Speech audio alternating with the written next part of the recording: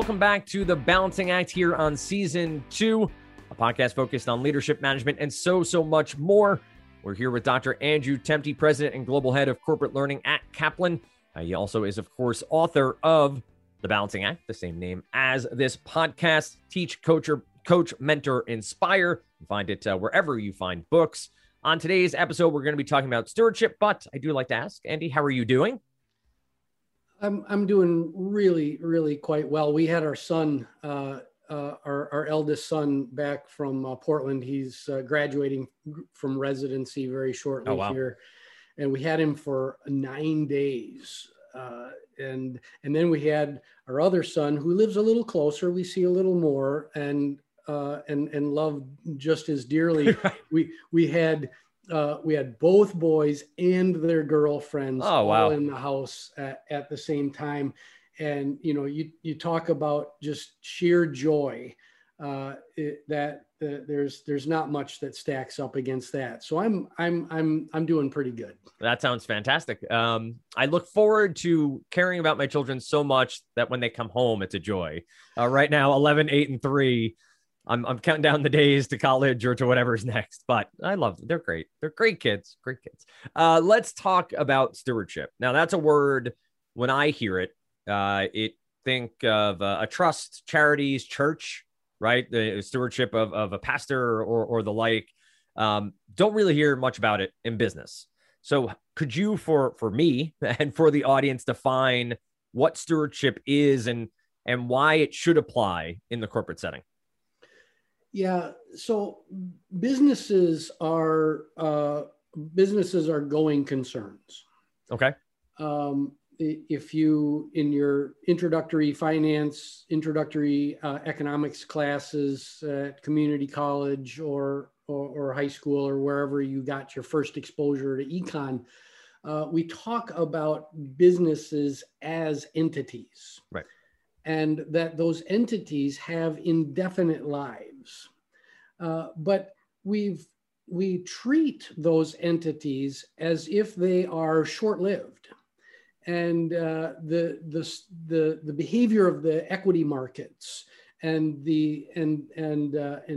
quarterly reporting requirements and the needs of shareholders, the equity markets have kind of turned this concept of an organization as an indefinite entity into these highly short-term focused institutions. Got it. And so, you know, in this episode, that's the crux of the argument that we want to make here in this episode, is that companies are these by their legal construction and their economic, how they're structured economically, they are going concerns. But we treat them as if they'll topple over next quarter if we don't make a specific number, which they might.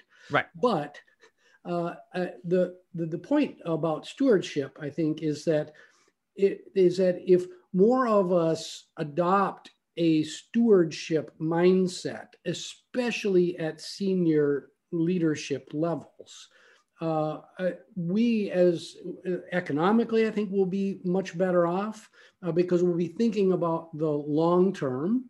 Our people may be happier in their roles because we're thinking both about the short term and thinking about the long term simultaneously. The long term of the company, also to your point, the long term of the individuals at the company, the long term of the culture, the long term of how the business works internally. That makes a lot of sense.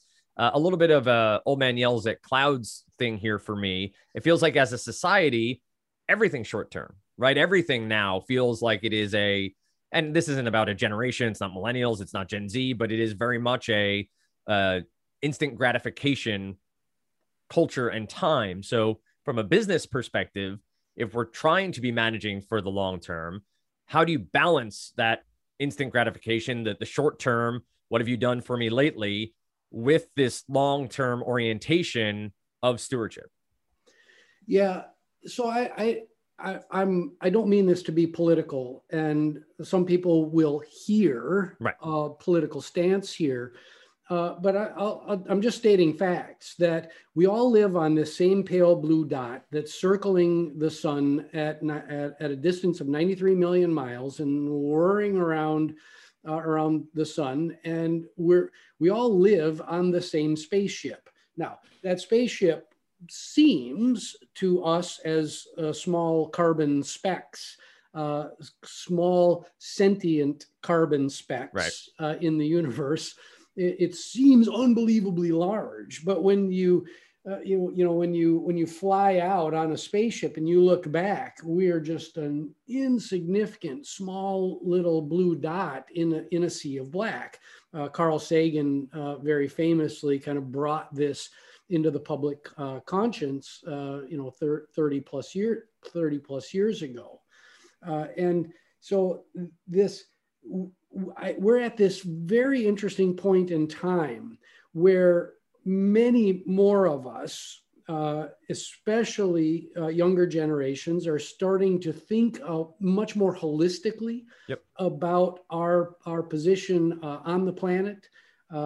We're very conscious about recycling and doing well for the ecosphere that we all live in. We all need to be more kind to one another. Partisanship and all the bickering. I mean, my God, what does it matter if our planet becomes uninhabitable? Right. What are we going to do? Where are we going to go? So, at a micro level, we need to be applying some of the same thinking to the companies and the businesses that we work for. Our assets and our resources, they don't live forever. The company needs to live for a long period of time. So just this mindset, I talk a lot about continuous improvement and organizational health in the book, and this stewardship mindset of start at the big macro level. Okay, we all live on the pale blue dot. Okay, now drill down a little bit from there. Let's be kinder and nicer to one another. Let's engage in constructive, productive conflict to move us forward as a species, and then drill down from there. Now you get to your world of work, and you drill down from there, and you're in your family unit. So you can come down at this from a very, very high kind of ethereal level to the much more practical and pragmatic. Right. And what I'm asking managers and leaders here to be thinking about is their decision-making process being much more coherent with long-term thinking than always focusing on what have you done for me lately and what the short term has to offer. And that is a real balancing act that needs to be done, because look, you're not going to be around if you're just sitting pontificating on your navel about 5 years from now in your office and not getting the things done that need to be done today. The but that I'll put in there is that and why and kind of a helper. You asked a very specific question about how you balance these things. Put energy into your long-range planning.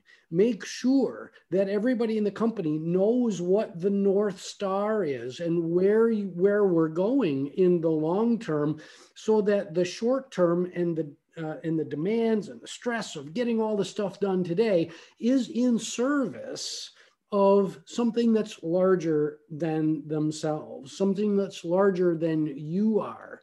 As an individual manager, and being within Kaplan for the last 21 plus years, it's been wonderful, because the vision and the mission of the company is very, creating these success stories, one success story at a time, and changing people's lives and the trajectory of their family.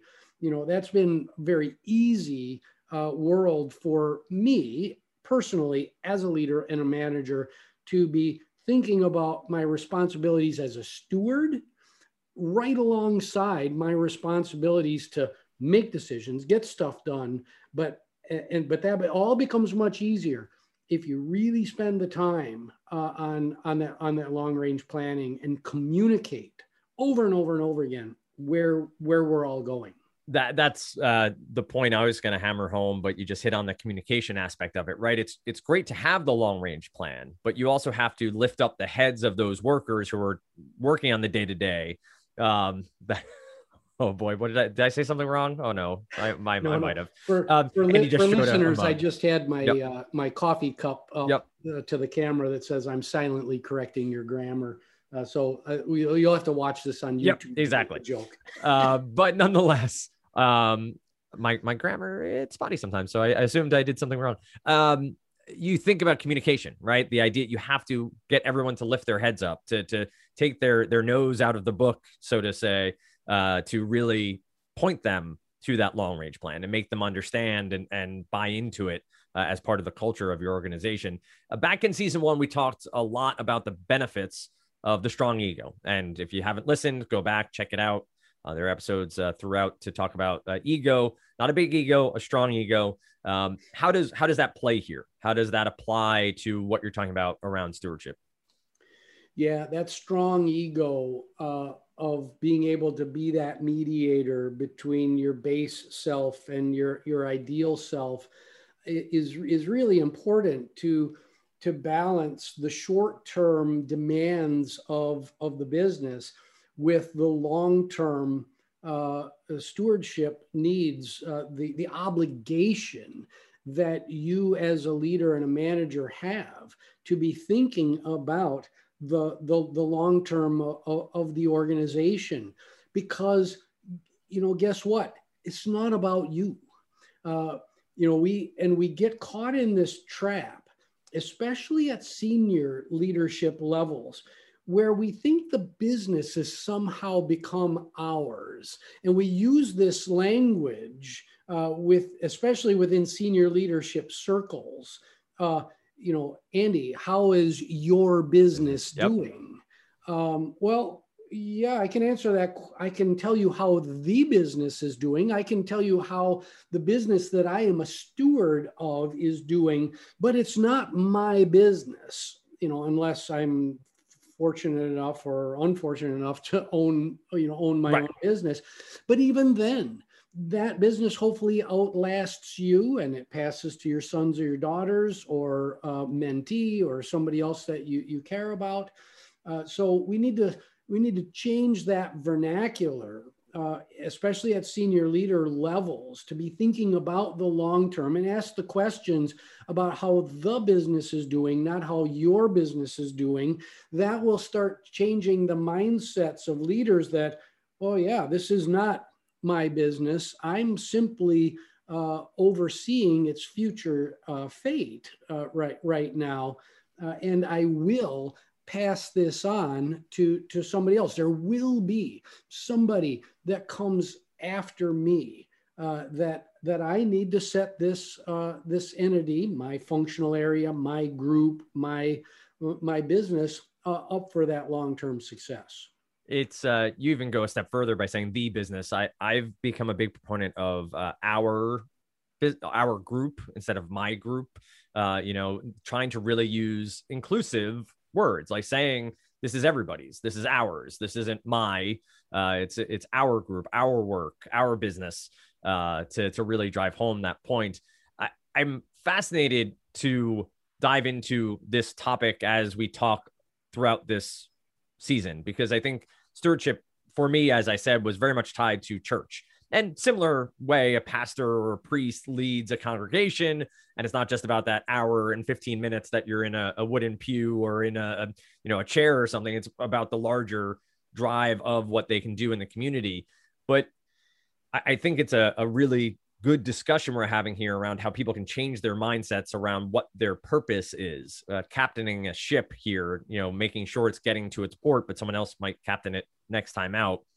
If senior leaders in a company don't ascribe to this mindset, if you're in a company that sees that is not happening, how can the middle manager, how can the younger executives still apply this stewardship on their day-to-day, even if the senior leaders aren't showing the same vision, the same approach to what they do? Yeah, we'll go back to the previous topic that we hit on mentorship. And in that conversation, we talked about figuratively putting our arms around our team members and being inclusive as a manager, and being the best possible leader and manager that we can. So if your leadership, if you're a middle manager in a company that doesn't ascribe to this balancing short-term and long-term mindset, one thing that you can do is to ensure that your team is as healthy as it possibly can be, and that the things in your orbit and that are under your direct purview are set up for the long term. You ascribe to continuous improvement. You're documenting everything that's happening in your world, so that when you pass the torch off to the next leader, that they're not coming in completely blind, and they don't have to recreate wheels and create a whole host of disruption. So it may sound mundane, but be a great manager. Develop and build all of your people. Have constructive conversations and engage in constructive conflict within your group. Communicate effectively. Build trust. And be a continuous improvement leader, and always be looking for the next best way to do a certain thing or produce a certain product, and ensure that your team is healthy. Everything is documented. You're measuring everything, so that when you decide to leave, that you're not just leaving a blank slate for somebody else to try to pick up the pieces. Makes a lot of sense. Just having that long range plan in your team, yourself, or our team, or the team, as it were, not the individual. But a great discussion here. We have more topics coming up. We're going to talk a little bit about disengagement. We're going to talk about duplicity later on this season. And as I said last episode, we are also lining up guests for Andy to talk to really dive in deeper and hopefully give their viewpoint, but also let you understand how they go about providing this sort of leadership, this sort of mentorship, coaching, and different things in their organizations and throughout their careers to help you build your career up as well as you listen to The Balancing Act. Andy, as always, a pleasure. You can find his book on Amazon, Target, all of those big box stores, and also hopefully at your local mom and pop shop as well. Support local books. I love my local bookstore. I don't read much, but I love going in there to browse. My daughter is the reader. They actually, our neighbors put in one of those lending libraries, the little book nooks. And she was over there as they were putting it into the ground, like waiting to see what books were there. But she will be the one who mentors the other two on reading, not her dad. But nonetheless, great stuff as always, Andy. You can find us on any podcasting app that you so choose. Please rate, please leave a comment. We love to see those. We can read them here on future episodes as well. If you have questions or comments for Andy, find him on LinkedIn. You find him writing and sharing all of his work over there quite frequently, so you want to check that out. And of course, we are posting these to YouTube over time as well, so you can check out my pale skin and Andy's mug in a future episode as well. So thanks so much for listening to The Balancing Act.